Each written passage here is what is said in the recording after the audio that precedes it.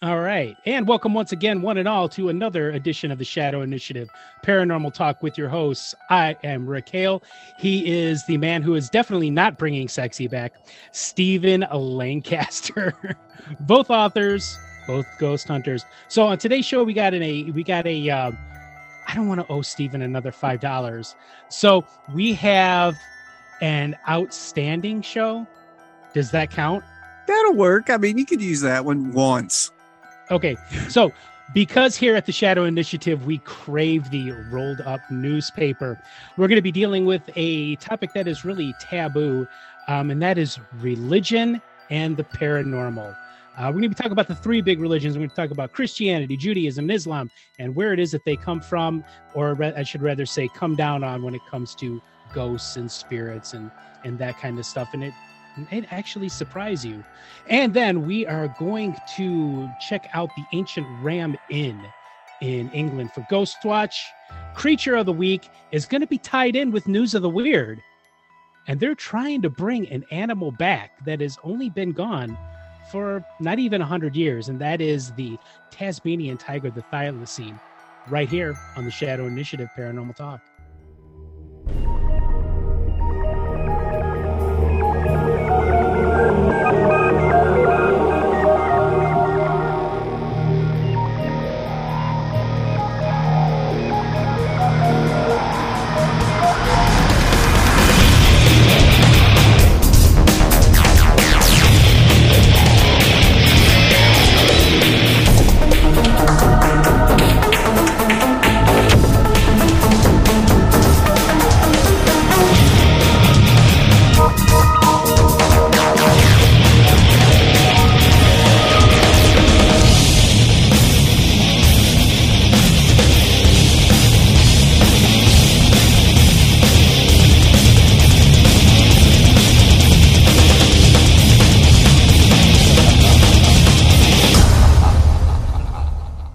Some real life Jurassic Park shit is going down.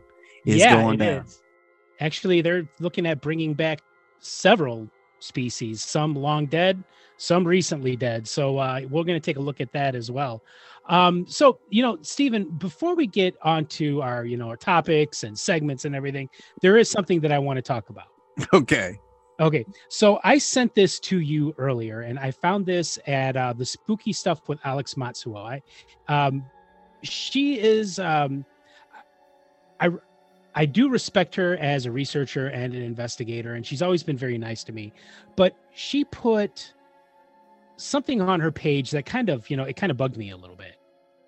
So I kind of want to discuss that. So I'm just going to read this. It's a meme or a tweet from somebody. It's not from her, but from somebody else.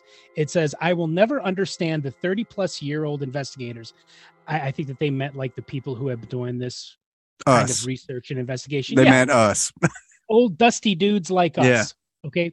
That accuse newcomers of being posers. You don't really love the paranormal while growing up as much as you claim. Because if you did, you'd marvel at how accessible it all is now. Gatekeeping does not make you edgy. So, okay, now I get it that there are going to be some, old and dusty guys out there that are going to be like, this is not the way you do it. You have to do it this way. And then they're, trying to tell younger investigators, what to do and how to do stuff. But at the same time, I think that a lot of newcomers and newer investigators, they tend to be a little bit, oversensitive to it. And here's why. Because I want to take this from a different perspective, Stephen. I want to look at this in a different way. What if old and dusty dudes like us, we're not really gatekeeping, we're just trying to teach something, impart some kind of wisdom and how it could be done this way and not necessarily the way you see it on television. Okay. So, I mean, already we're told that as us old guys and older women that have been involved in this for a long time, we really don't have much to offer. We're not getting all these sweet TV deals. We're not being asked to speak at Paracons because let's face it, we're old, we're fat, and we're most certainly ugly. And nobody wants to hear from us, and nobody wants to listen to us. See, but that's not why. Yeah, you can spin the glamour aspect of it Hmm. all you want, but the real reason we're not in demand for these conventions or these TV shows is because we've got nothing to offer for that clientele, for that style. You know, we don't fake evidence. I'm I sorry, was gonna we're not I was gonna get to frauds. that. We're Right. not frauds. So yeah, of course we're not going to be at these things. Of course we're not going to be invited to these things because we are not the guys that are going to get up there and be like, "Yay, good job, Zach Baggins. You're really making this scientific. You're contributing a lot to paranormal science." Now, I think the person, if you really analyze that post, Hmm. there is a narcissism to that post. Really? Explain. There's some narcissism and there's also some idiocracy. Okay. And the biggest one, and something I can't stand in most people, is it's presumptuous. Right. Okay, so what's the last part of that little slogan say? Gatekeeping does not make you edgy. Okay, what's the part before that? You didn't really love the paranormal while growing up as much as you claim, because if you did, you'd marvel at how accessible it all is now. Oh, we're marveling. Okay, we're marveling. We're marveling at the sideshow it's fucking become. Right. I'm sorry, you're asking us to embrace this joke that has become the paranormal field because of your precious TV shows and Hmm. these fly by night actors or wannabe actors who auditioned to be a paranormal investigator. All of a sudden, you're putting all your stock in that person. I'm sorry, there is nothing for us to revel over. We're Right. avoiding it. We're not out there supporting you guys because we don't support that bullshit. So don't be presumptuous and say, "Oh, if we really love the paranormal, we would be embracing this." Bullshit. Right. Bullshit. Because Right. we love the paranormal, we're not embracing that. So several years ago, I think it actually probably was about the time that Facebook had come out, and I think it was like in 2009 or 2010, whatever, when I first got my Facebook page, and I put something on there talking about this kind of thing, and I think like Zach was just really starting to come up, and Ghost Hunters was already, like a huge hit and everything. And I actually got an email from a young woman who was, I think she said it in the email, she was like 18 or 19. So I'm almost I'm well into my 30s now, and I had already done my investigation several years before. So she said that I'm a dinosaur and that I don't know what I'm talking about. And how did she word it? I'm trying to remember. God, I wish I still had this email. She's like, you are a dinosaur and you're not on television, so you don't know what you're talking about. So I wrote back to her, and believe me when I say this, this is not my proudest moment, Stephen, but it needed to be said because this was a person that really came at me hard, and I don't deal with that kind of thing very well. So I said to her that by the time you were born, or no, by the time you were shot out of your dad's testicles, I had already had several investigations under my belt. So don't come to me and tell me that I don't know what I'm talking about. See, and I think that that's what you get with a lot of these newer investigators. They don't believe in sitting under the tutelage or mentorship of somebody that's been doing this for a while and that's willing to teach. I mean, let's face it, Stephen, we don't have it all figured out. We are not experts in this. We Right. still have much to learn ourselves.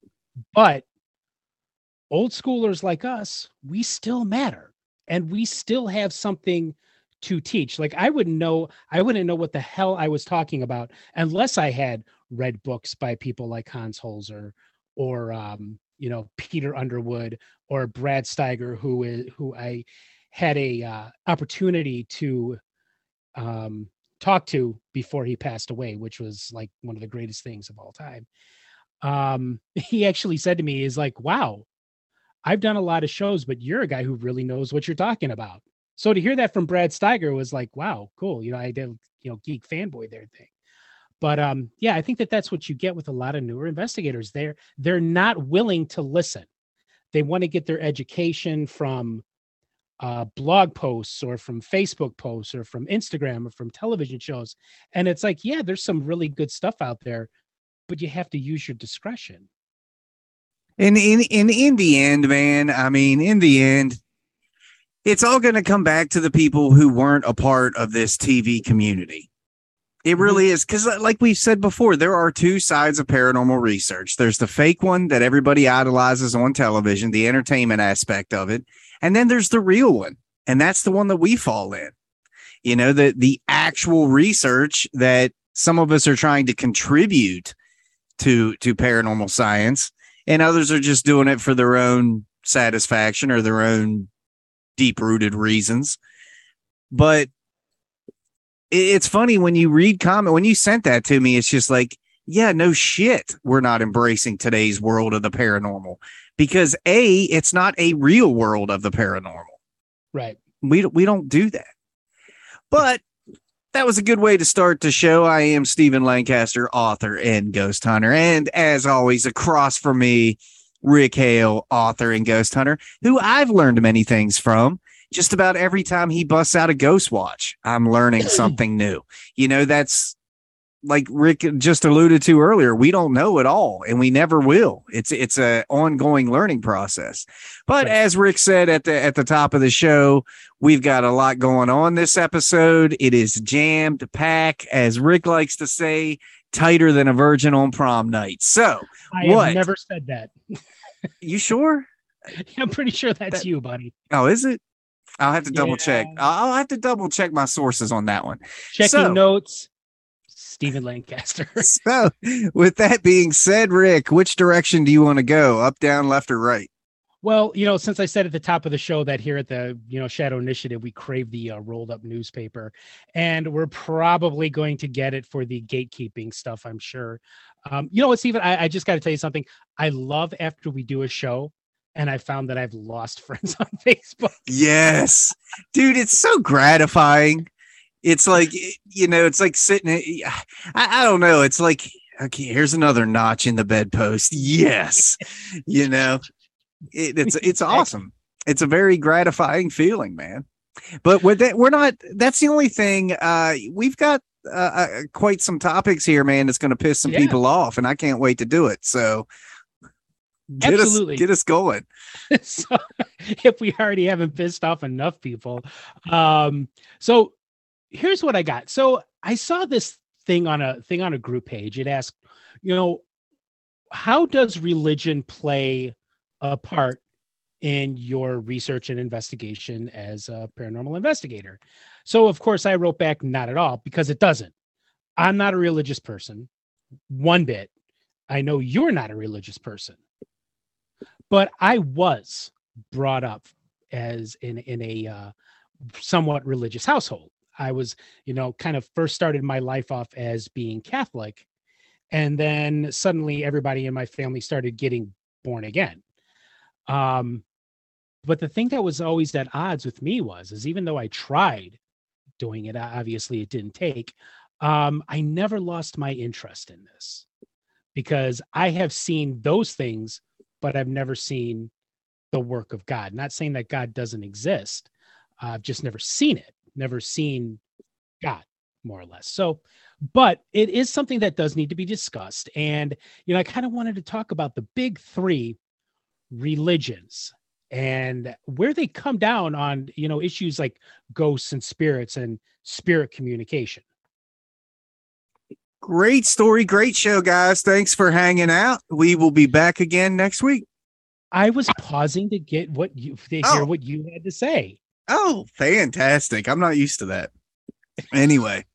Don't believe anything he says, folks. He's so full of shit. Most of the time, yeah. Fact of the matter is, honestly, and I know what I'm going to say, That question that you asked it shouldn't even be a question. It doesn't belong here. It does not belong here. Okay. I'm not disparaging any religion. If you want to believe what you want to believe it. Make yourself happy. That's all I want, man. Just be happy and leave me alone. But don't come to my door at 12 o'clock in the afternoon. Yeah, right. Don't be sending me shit about the gospel. I don't want it. But you can't, I've said it before, Rick, you can't take something that hasn't been proven to prove something that hasn't been proven. Sure. Religion, deities, this fairy tale in the sky, whatever you want to call it, has not been proven. Okay. You can't say, well, let's take what God says, or let's take what this religion says and put that into a paranormal investigation, because you're using something that's never been proven to try to prove something that's never been proven. And that's basically what it boils down to. So you're going into a bias, which you should never go into an investigation that way. If you've got any personal ties to it, any personal feelings, you shouldn't be involved in that investigation to begin with. And I know that pisses a lot of people off, because there's a lot of archbishops out there that are making quite the salary on feeding their bullshit and doing these fake exorcisms and all this other shit. It's just like the fraud psychics and the snake oil salesmen on the TV shows like Zachy. You're using all of this stuff that has no credibility to it. I think people often confuse, before I turn this back over to you, I think they confuse opinion and belief with fact. And they couldn't be further apart in definition. Correct. But believing in something does not make it a fact. That's just something you believe in. That doesn't mean it's real. That doesn't mean it's for us with ghosts. Right. That doesn't mean it's true. However, the ghost hunting community, the paranormal research community, can at least offer up audio files, video files, personal experiences, things that can be analyzed, towards our purpose in this field. Religion, you can't do that. It's just one person's word over the other, so if people, they're going to do it regardless. If they want to involve religion in it, there's nothing that's going to stop them. I am not the kind of, I am absolutely a person of choice. If that's what you want to do, that's what you want to do. But here's the problem before I get into, like the notes and stuff, breaking the big three religions down. People do bring their religious beliefs into this. And if there is a spirit that is being unpleasant and unfriendly, they immediately say that's a demon. And we see that a lot in a lot of the television shows on like Discovery Plus or on, Paraflix, which is, the dollar store version of Discovery Plus. And I was hoping we'd get a laugh out of that, because I know you like that one. But, it is brought into it. And just because something is unpleasant, I mean, Stephen can be very unpleasant at times. I don't think he's demonic. Well, cat's out of the bag. But, Rick, I cover myself in a way. Thank God. Back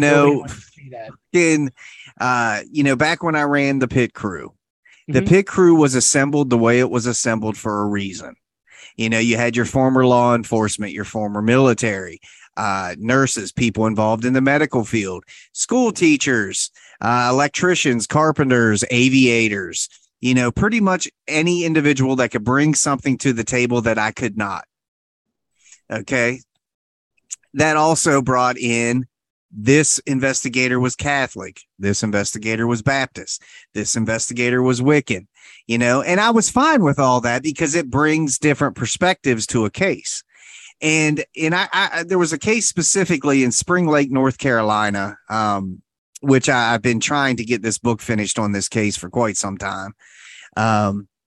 I'm just having some legal issues because of the nature of it. But Right. this was a case where the family was very religious, and um, they believed that we could take salt, surround the house, and it would solve their problem. Mm-hmm. That's what they believed. My head investigator, Alan, asked me, he goes, "What do you think, man?" And this was well after we investigated it a dozen times, and it was certainly very, very active. This is the case. I don't know if you've ever seen the clip of me and Alan walking up in an attic, and when he opens that attic door, all you hear is this choir of screams come from the attic. You Yes, I remember remember this? that. I was like, Okay. That's holy this shit. case. Yes, that's Okay. this case. Very dark, dark case tied to a real life true crime story. And that's the issue I'm running into with the book, Okay. is getting certain people to sign off without having to alter their names and personalities so much. It's not even true to the story, I'm trying to keep it as true to it as possible. But anyways, regardless, that's what this family wanted. All through this house were crosses, people of, photo paintings of Jesus, whatever. That's what they believed in, and that's fine. So in order to make them comfortable, because I made it clear, we can't make this go away for you. Yeah. We just are validating the fact that this is what's going on. You're not crazy. That's what you wanted. That's why you called us. But making it disappear, nobody can do that. Okay, I don't care what they tell you or how much they're going to charge you. They cannot make this stuff disappear. But they believed in the salt thing, the bindings type stuff, which I found kind of odd, being a Christian and kind of going down that road. Mm-hmm. And that to me sounds like it just fucking derived from something they saw on TV. But Yeah. regardless, long story short, Alan said, Too late. if it fucking makes them happy, let's just fucking do it. So we went to store after store, found the correct type salt. I think it was sea salt, if I remember correctly. This was fucking 12 years ago. And we surrounded the house and left. And then that made the client happy that we did something to stop it, and a month later they moved. So, and the place has been vacant ever since. But, I didn't have a problem with it because what's it hurt? If Right. that makes them feel better and that's what they want us to do, that's what we'll do. I don't believe in it, but the important thing is that they were satisfied with what we did there. And I have no issue with that. When clients say they want to bring in a priest, or this, that, or the other, I have no issue with that. I can offer you what I offer. What See, you want to do with it after that is up to you. Right. When it comes to clergy or whatever, I am I will just tell people straight out. It's like, hey, I'm not a religious person, but if there's something here that might be inhuman, and I've never come across anything like that. I've, mentioned that several times on the show. I would say, hey, look, talk to your clergy. If you're Jewish, talk to a rabbi. If you're a Muslim, talk to a cleric. If you're a Christian, talk to a priest or a pastor. If that gives you comfort and that helps you out, then hey, cool, go for it. Well, there's also a flip side to it, Rick, where certain religious sects, sects, just to clarify, I wasn't saying religious sects. Thank you. Although, there's been some weird orgies, but that's for another episode. Anyway, right here on the Shadow Initiative Paranormal Talking TV. Live footage. Anyway, so bring the whole family. Anyway, I can attest to this personally, and it broke me in a way a little bit. Mm-hmm. About 2 years ago, I get a phone call from my Uncle Walt. Now, I grew up like you in a very religious home, military home. My dad worked for the government. It was a strict upbringing. I'm not saying that in a negative way. It made me who I am. It made me respect people, treat women good. You know what I mean? I'm not complaining that's how I was raised. I'm glad I was raised that way to appreciate things and earn what you get and that kind of thing. But I had 4 uncles that were Baptist preachers, Rick. Mm-hmm. Okay. And we attended church when I was young. And then when I think about the time I got to be 16, I told my dad, I said, man, this just isn't my jam, dog. And he said, well, you're at the age now. I think you're wrong, is what he said to me. Mm-hmm. But you don't have to go anymore if you don't want to. So we flash forward to 2 years ago, and Uncle Rick, I hadn't talked to in probably 25 years. Somehow got my phone number. I never understood how he got it. I never even asked. Sorry, I'm trying not to sneeze. He calls me up, Steven, it's your Uncle Walt. And I'm like, Uncle Walt, wow, I haven't talked to you in over 2 decades. He said, hey, I'm really concerned for you. And I felt like I needed to reach out and talk to you. Okay, now this is a guy who has studied theology and, everything in between, very educated on it. Mm-hmm. He says, Stephen, are you worshiping the devil? I shit you not. I didn't know, and I said, no. What is making you think that? At first, I thought he was going to come at with me, all the metal music and, all the horror movie stuff. And no, Well, because Bon Jovi and Def Leppard. because I investigate ghosts. Oh, He was under the impression that my books were devil worshiping. And I explained to him, I said, no, Uncle Walt. I said, somebody has a spiritual experience, which I'm sure you can relate, Walt, right? And they asked me to look into it to validate it or not. It has nothing to do with the devil. Well, you're dealing with things you shouldn't be dealing with, is what he told me. And, the conversation went on a little bit more, but he got off the phone thinking that if you're involved in paranormal research, you are going against God. And the last thing I'd said to him, I was like, Uncle Walt, do you realize that what I do could actually prove what you claim to believe? yeah. Paranormal research, there's a fine line there. It could prove divine intervention. Yeah, sure. Of course. It could, but it had, and what bothered me about it the most, Rick, was the fact that I've been pretty outspoken as far as not being a religious person my entire life. Mm-hmm. And I've been very outspoken of not believing in demons and the devil and anything tied to religion. So why in hell would you think I'm worshiping the devil? That's pretty presumptuous. Yeah. That's and we had, that was the only time we talked. And it's just like, this is what religion thinks. You're trying to take something that essentially you're brainwashing people into believing. Mm-hmm. And then you're going to come at me who's trying to offer truth, not belief, truth.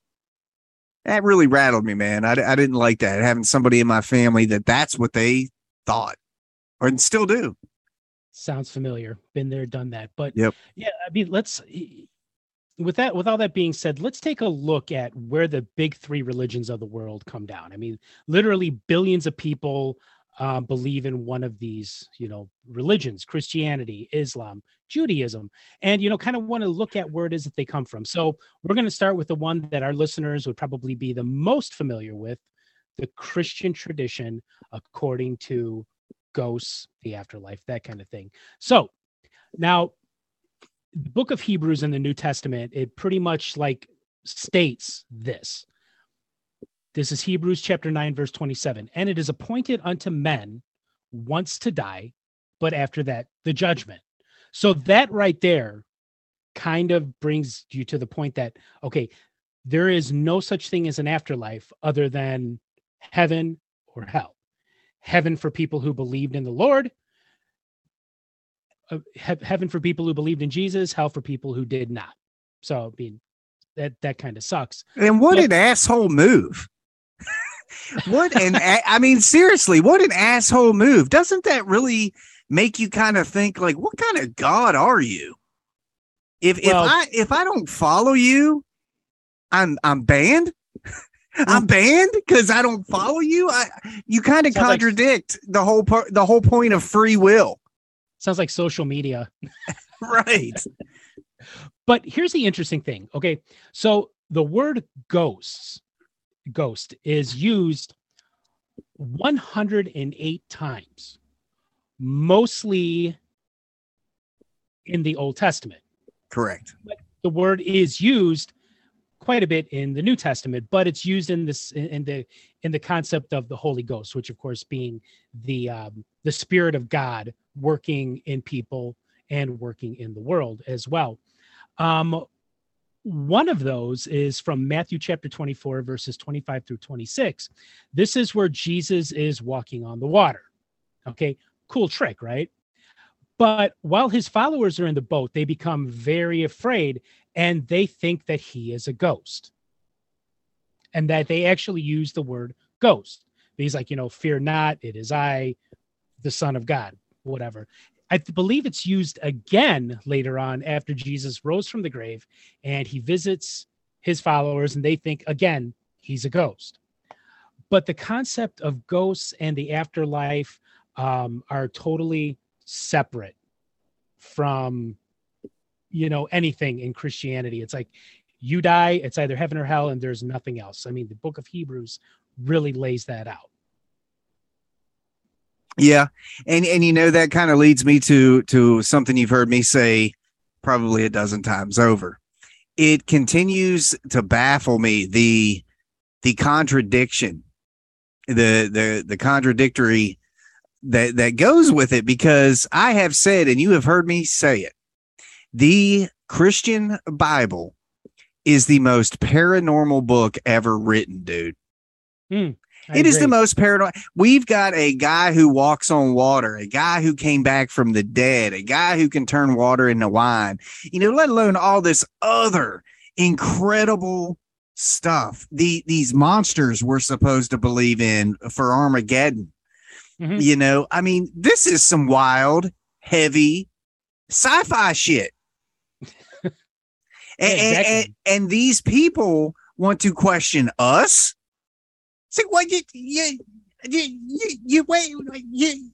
you believe a dude can walk on water, and you're making fun of me? You know what I'm saying? You believe the guy?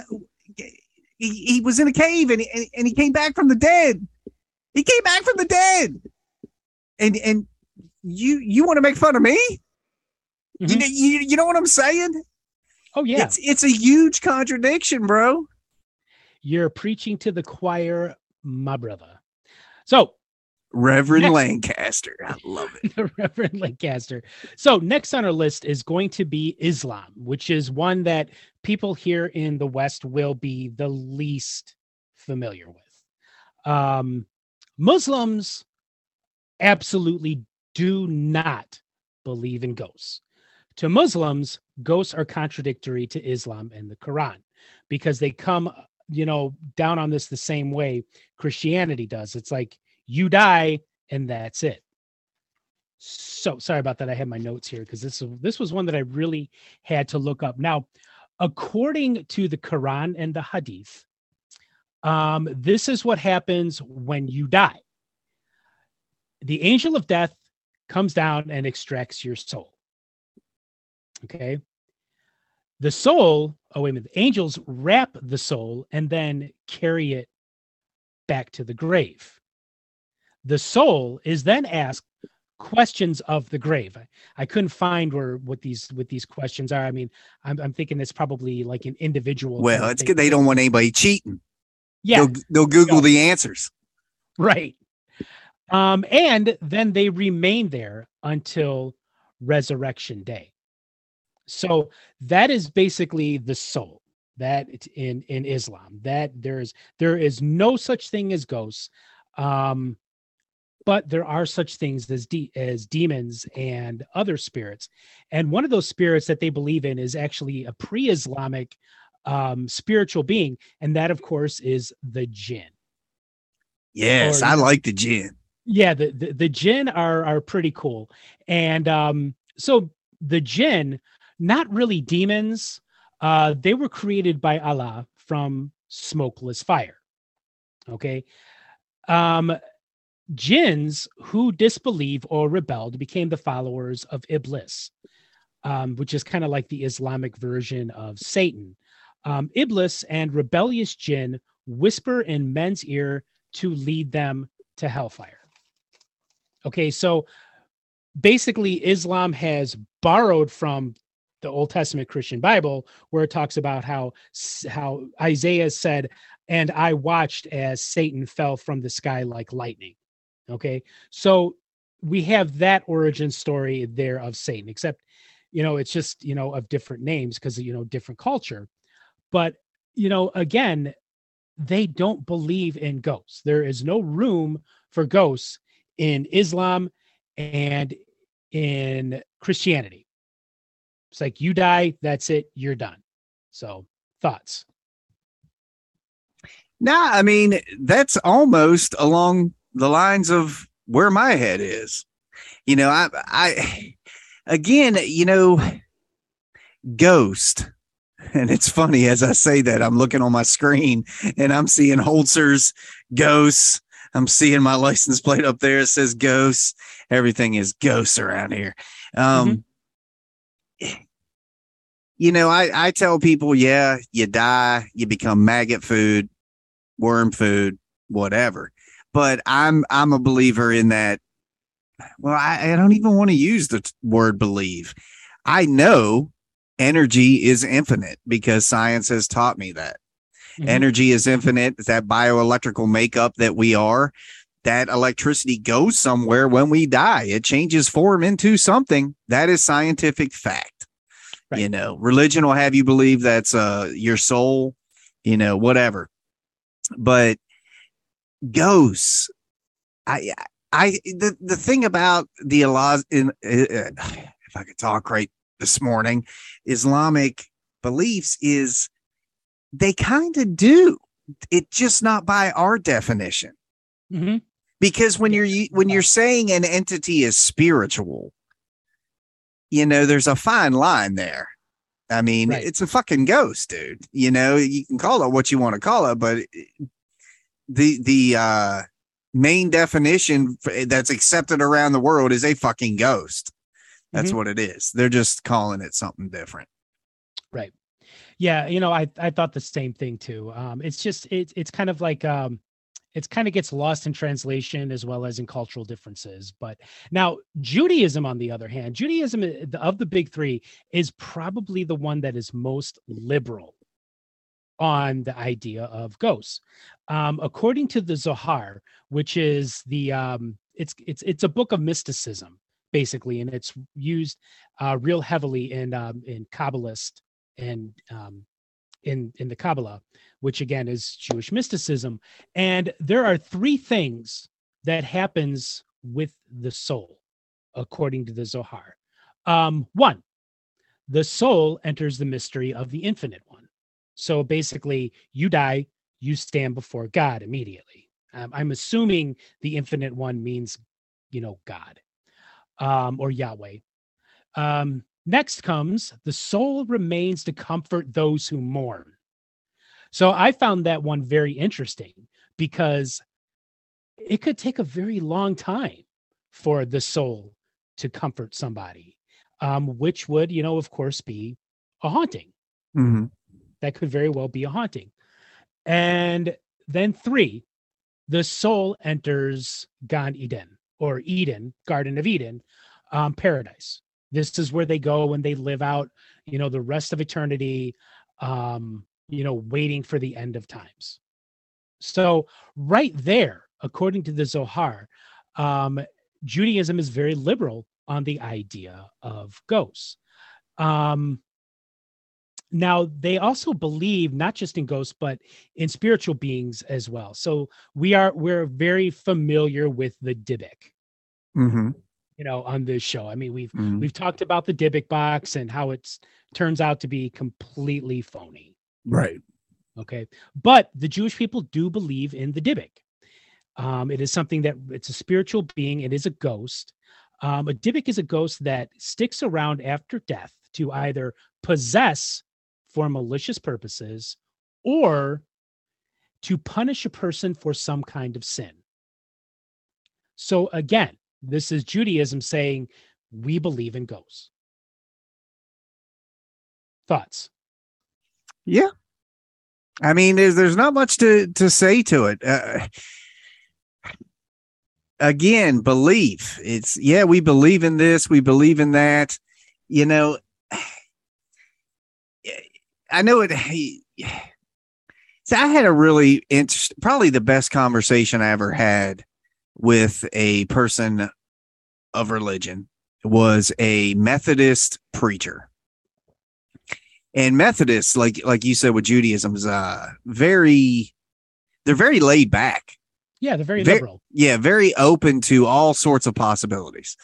And I'll never forget this conversation because it meant the world to me. That I'm not going to say his name. I was dating his daughter. This was back in college, and him and I, we would go to concerts together. I mean, he was just a cool dude. He was like the girl's dad. I just clicked with him. We would jam together. You know, he was a musician too, and we were coming back from a concert, and he knew I was involved in paranormal research and that kind of thing, investigating. And he said, "You know, Stephen," he said, "I know where you stand on religion." And he said, "I'm going to tell you, man, you would be a damn fool to believe that I believe everything that's in that book." He said, "There were many times I have looked at myself in the mirror and thought I was a damn idiot." He said, "Because none of it's proven." And this is a guy who preaches and still to this day does at a Methodist church. And you know, he says he's very, and he tells people, you know, this is what it says. Believe what you want to believe. You know, he's not like preaching it as gospel, preaching it as the truth. He's preaching it as a choice. Sure. You know, which I really admired that. I thought that was really cool because he was so open and curious as to what I did. And that was back then, you know, that was back when I was 19, 20 years old, you know, half of what I am now. And to hear him say these things, like he's like, I remember he even brought in a rock. He's like, if you look at that rock sitting over there, that rock could be something we don't know what it is. We don't know. Just because our science tells us it's a rock, it could be something else. Yeah. You know, I mean, he was very, very cool dude. So not everybody, I guess the point I'm getting at is not everybody in religion is so narcissistic or so ego driven. They're not all like that, you know. So sure. I don't want this episode to come across like, bam, we're slamming religion and everybody that believes. No, we're discussing all the different variations of religion around the world and how it does or does not tie to the realm of paranormal research. Sure. You know, and, you know, I wanted to, you know, cover these things as well, because it's important. There are more ghosts and spirits, according to Jewish mysticism. So in the late 16th century, and I hope I'm pronouncing his name correctly, Rabbi Chaim ben Joseph Vital, in his teachings, he coined a phrase for a ghost, and it's pronounced Ru'ah Ra'ah, R-U-A-H-R-A-A-H. And basically what that means is evil wind. This is a ghost of a human that has malicious intent.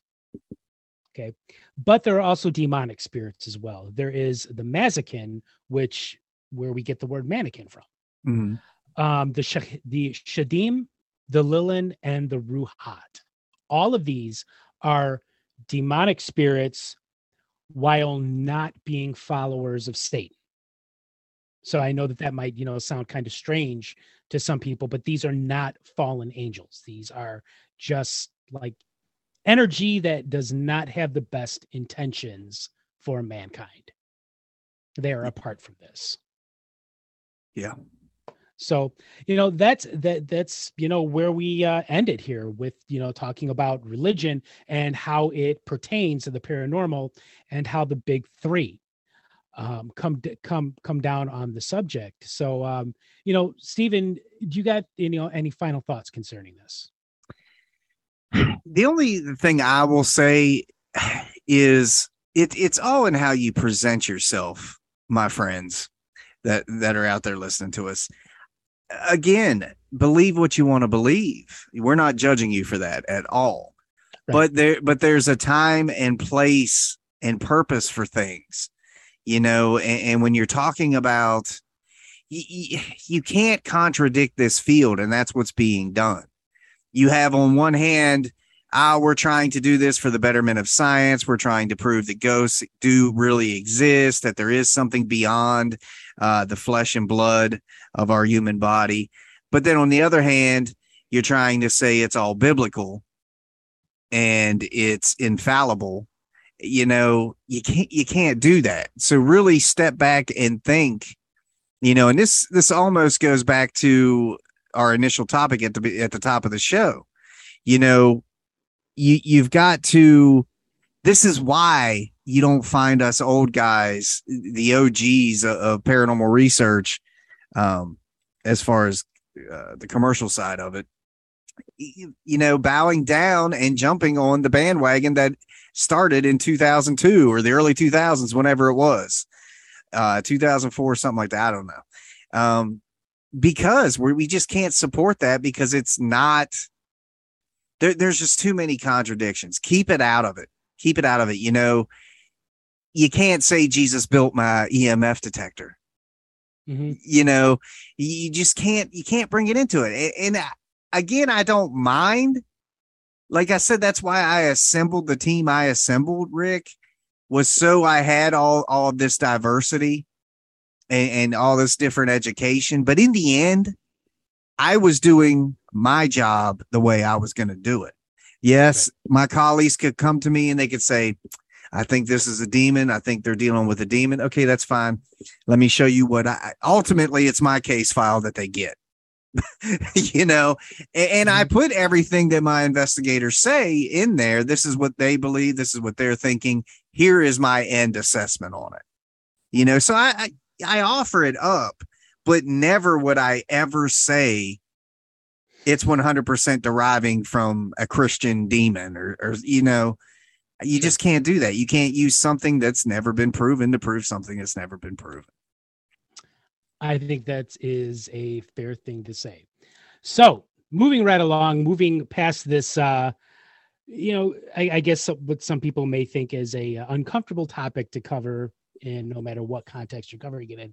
So we got a really cool creature for you guys this week on Creature of the Week. And I get to tie this one in with News of the Weird. Tie it, baby. Which is really cool. So as you remember on the last show, we talked about the Megalodon. Megalodon was a real creature that existed. Some people still think that it exists even today, although it's been gone for, a number of millions, couple million years. This creature has not. It went extinct back in the 1930s. And of course, one of many people favorite creature in cryptozoology is the thylacine.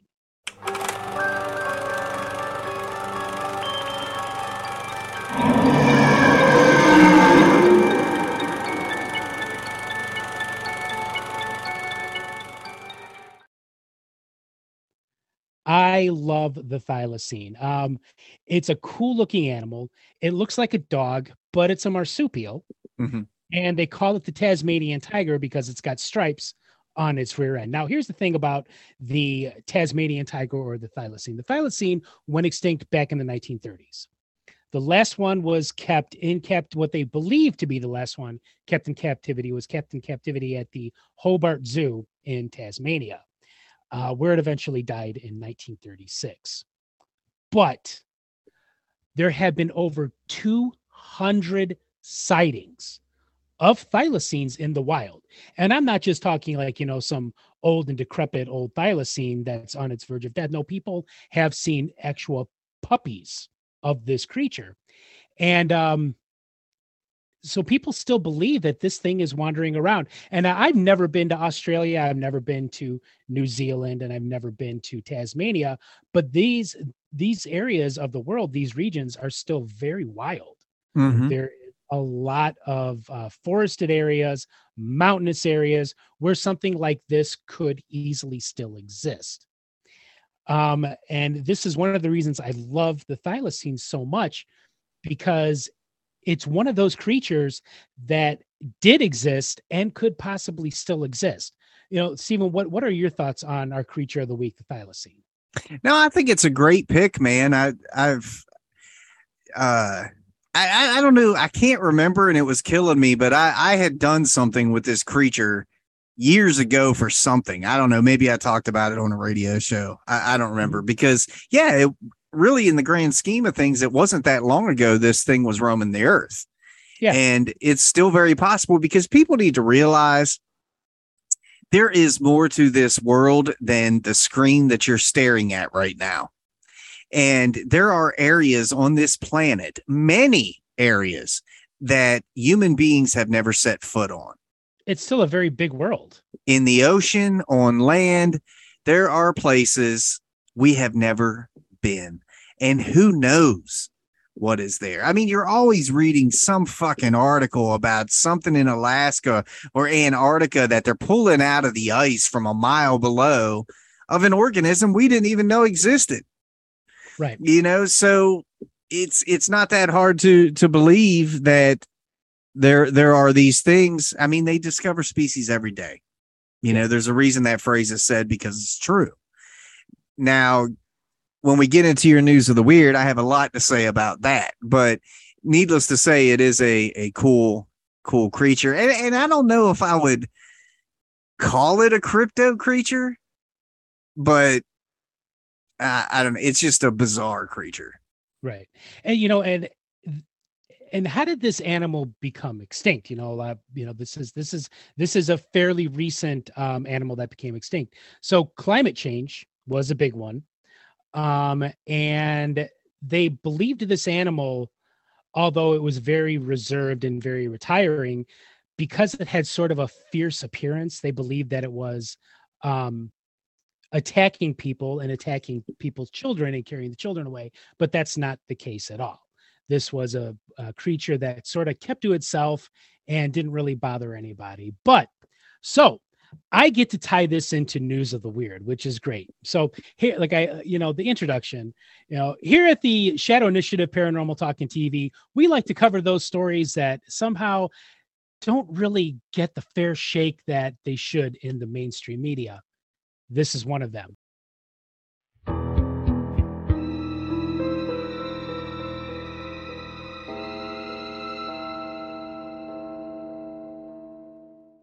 So this comes to us from CNN. Scientists plan the resurrection of an animal that's been extinct since 1936.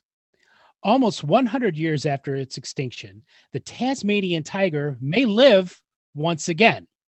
Scientists want to resurrect the striped carnivorous marsupial, officially known as a thylacine, which used to roam the Australian bush. The ambitious project will harness advances in genetics and ancient DNA retrieval and artificial reproduction to bring back this animal.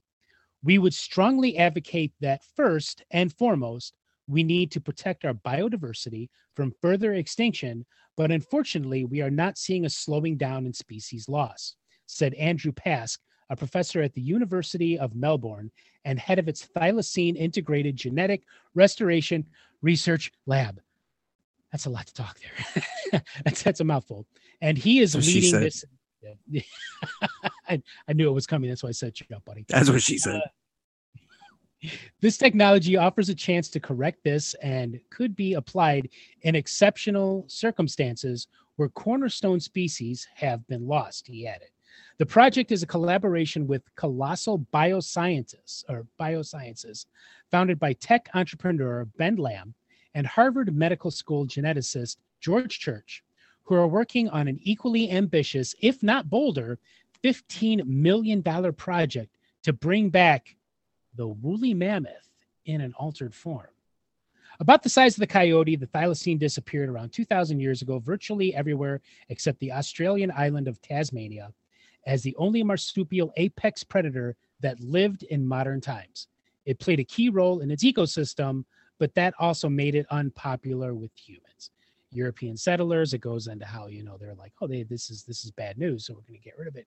So yeah, so that's basically it in a nutshell. Now they plan on bringing these creatures back by using cloning, essentially. Um, from what I understand, that there are several movies, an entire series of movies on why this could potentially be a bad idea. Bringing back these species that, they want to bring back the woolly mammoth. They want to bring back the thylacine. They want to bring back this frog. I can't remember I think it was called the gut brooding frog or something like that. They want to bring back these species, but I've also heard of more radical ideas of bringing back dinosaurs, like in the Jurassic movies. And it's like, hey, I'm a nerd. I would love to see a thylacine in the zoo. I would love to see the woolly mammoth. But is it a good idea bringing it back? I kind of like what, Jeff Goldberg's character had to say, could we bring it back when you really should be talking about should we be doing this kind of thing? And, and he's right. Should we be playing God in this respect? Yes, Jeff Goldblum, Ian Malcolm from Jurassic Park. I'm a huge Jeff Goldblum fan. I will admit to it. You all were so preoccupied with whether or not you could, you didn't stop to think if you should. Exactly. And so, should we? Yeah, we can. The technology is there, but should we? Well, allow me to give you my very unfavorable opinion that's probably going to get me shot. Stop fucking with Mother Nature. Okay, Mother Nature runs the show, motherfuckers. Leave her alone. Okay, I have a problem, and it's not just with animals, extinct animals. It's with human beings, too. Humans have fucked everything up. Okay, and this is a very unpopular opinion, but I think our world would be in a better state if we would have just left the initial plan alone. Mm-hmm. If we'd have left the initial plan alone. And what I mean it by that is we came to this country and took it over from the Native Americans. They are the ones that belonged here. Mm-hmm. The earth put the Native Americans here. This was their area. Okay. Australia, Europe, Japan, Alaska, Eskimos, whatever. Okay. We are all human beings, but we are all designed to adapt to the environment that Mother Nature put us in. Right.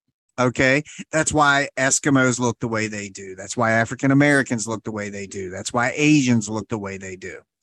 It's not necessarily a biological thing. It's an environmental thing. Mm-hmm. And we fucked all that up by putting us all together. That wasn't how Mother Nature intended it. If Mother Nature intended us to all be together, we would have all been together. Instead, assholes come along and we're taking this from you. We're taking this from you. We're shipping you over here. Leave Mother Nature alone. If Mother Nature says it's time for this creature to stop roaming the earth, that means it's time for this creature to stop roaming the earth. Okay. Mm-hmm. Don't fuck with that. Okay. That is a God complex. That is, I think it's neat. I think it's interesting. I think cloning could have a benefit in some circumstances. Like, let's use you, Rick. Okay. Cloning would be fantastic. If you know what, they could have cloned your leg and replaced it. Oh, yeah. That would have been fantastic. And I think they have the potential to do that. Mm-hmm. But that's not cloning another Rick, but it's like grafting a body part. I think we could do that. If we can clone 2 sheep, we could have cloned your damn leg. Well, and it could also be used to feed the world. Yeah. Yeah, absolutely. But, unfortunately, it's another one of those, there's more money in killing than there is in making life go on. That's the sad part of it. But yeah, I mean, I really do agree with you in that there's just leave Mother Nature alone. And like you said, if it was time for these creatures to stop roaming the earth, it was time for them to stop roaming the earth. Because And I swear to God, I don't want to. I can't run anyways. I do not want to be running away from a T Rex, in the down Michigan Avenue or something like that. It's well, the thing about it is what I just don't get what the point of that would be. We can watch movies, we can read books, we can learn all we want to know. I was so obsessed with dinosaurs when I was a kid, man, and archaeology and all that stuff. I know all there is to know. I don't need to go see one held in captivity because one, these creatures weren't made to be in captivity. right. First off, I just don't see this ending well. Don't you just no, the point, don't go against nature, man. I agree. So, and to wrap up the show, Finally. I know it's just so excited. We have Ghostwatch. And today we're going to be taking another trip across the pond over to the United Kingdom to one of its most famous haunts and what some people would think to be the most haunted place in all of the United Kingdom. And that, of course, is in Wotan under Edge, the ancient Ram Inn. I'm Raquel, and this is Ghostwatch.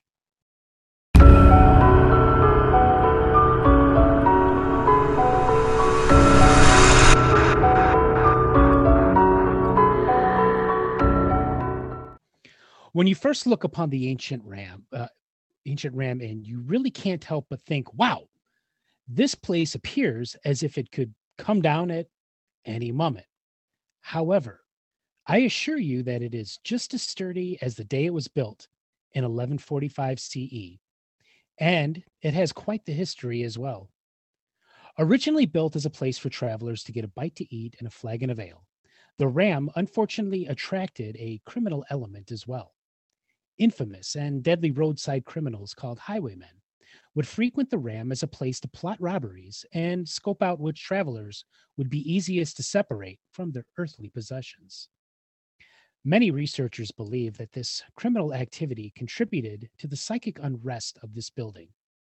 What they didn't realize was the cause of the hauntings went back much further into the ancient myths of England's past. In 1968, John Humphreys bought the property and saved the building from being torn down. It was not long after Mr. Humphreys moved in that the terrifying ghostly activity began and the unsettling reasons behind the haunting came to light. It was discovered that the ancient Ram Inn was constructed over an ancient pagan ritual and burial ground. It was further discovered that the site the ram was built on was used for human sacrifice. Many believe this is one of the reasons behind the hauntings of the ancient Ram Inn. This leaves us with the question, who are the many ghosts said to haunt this building?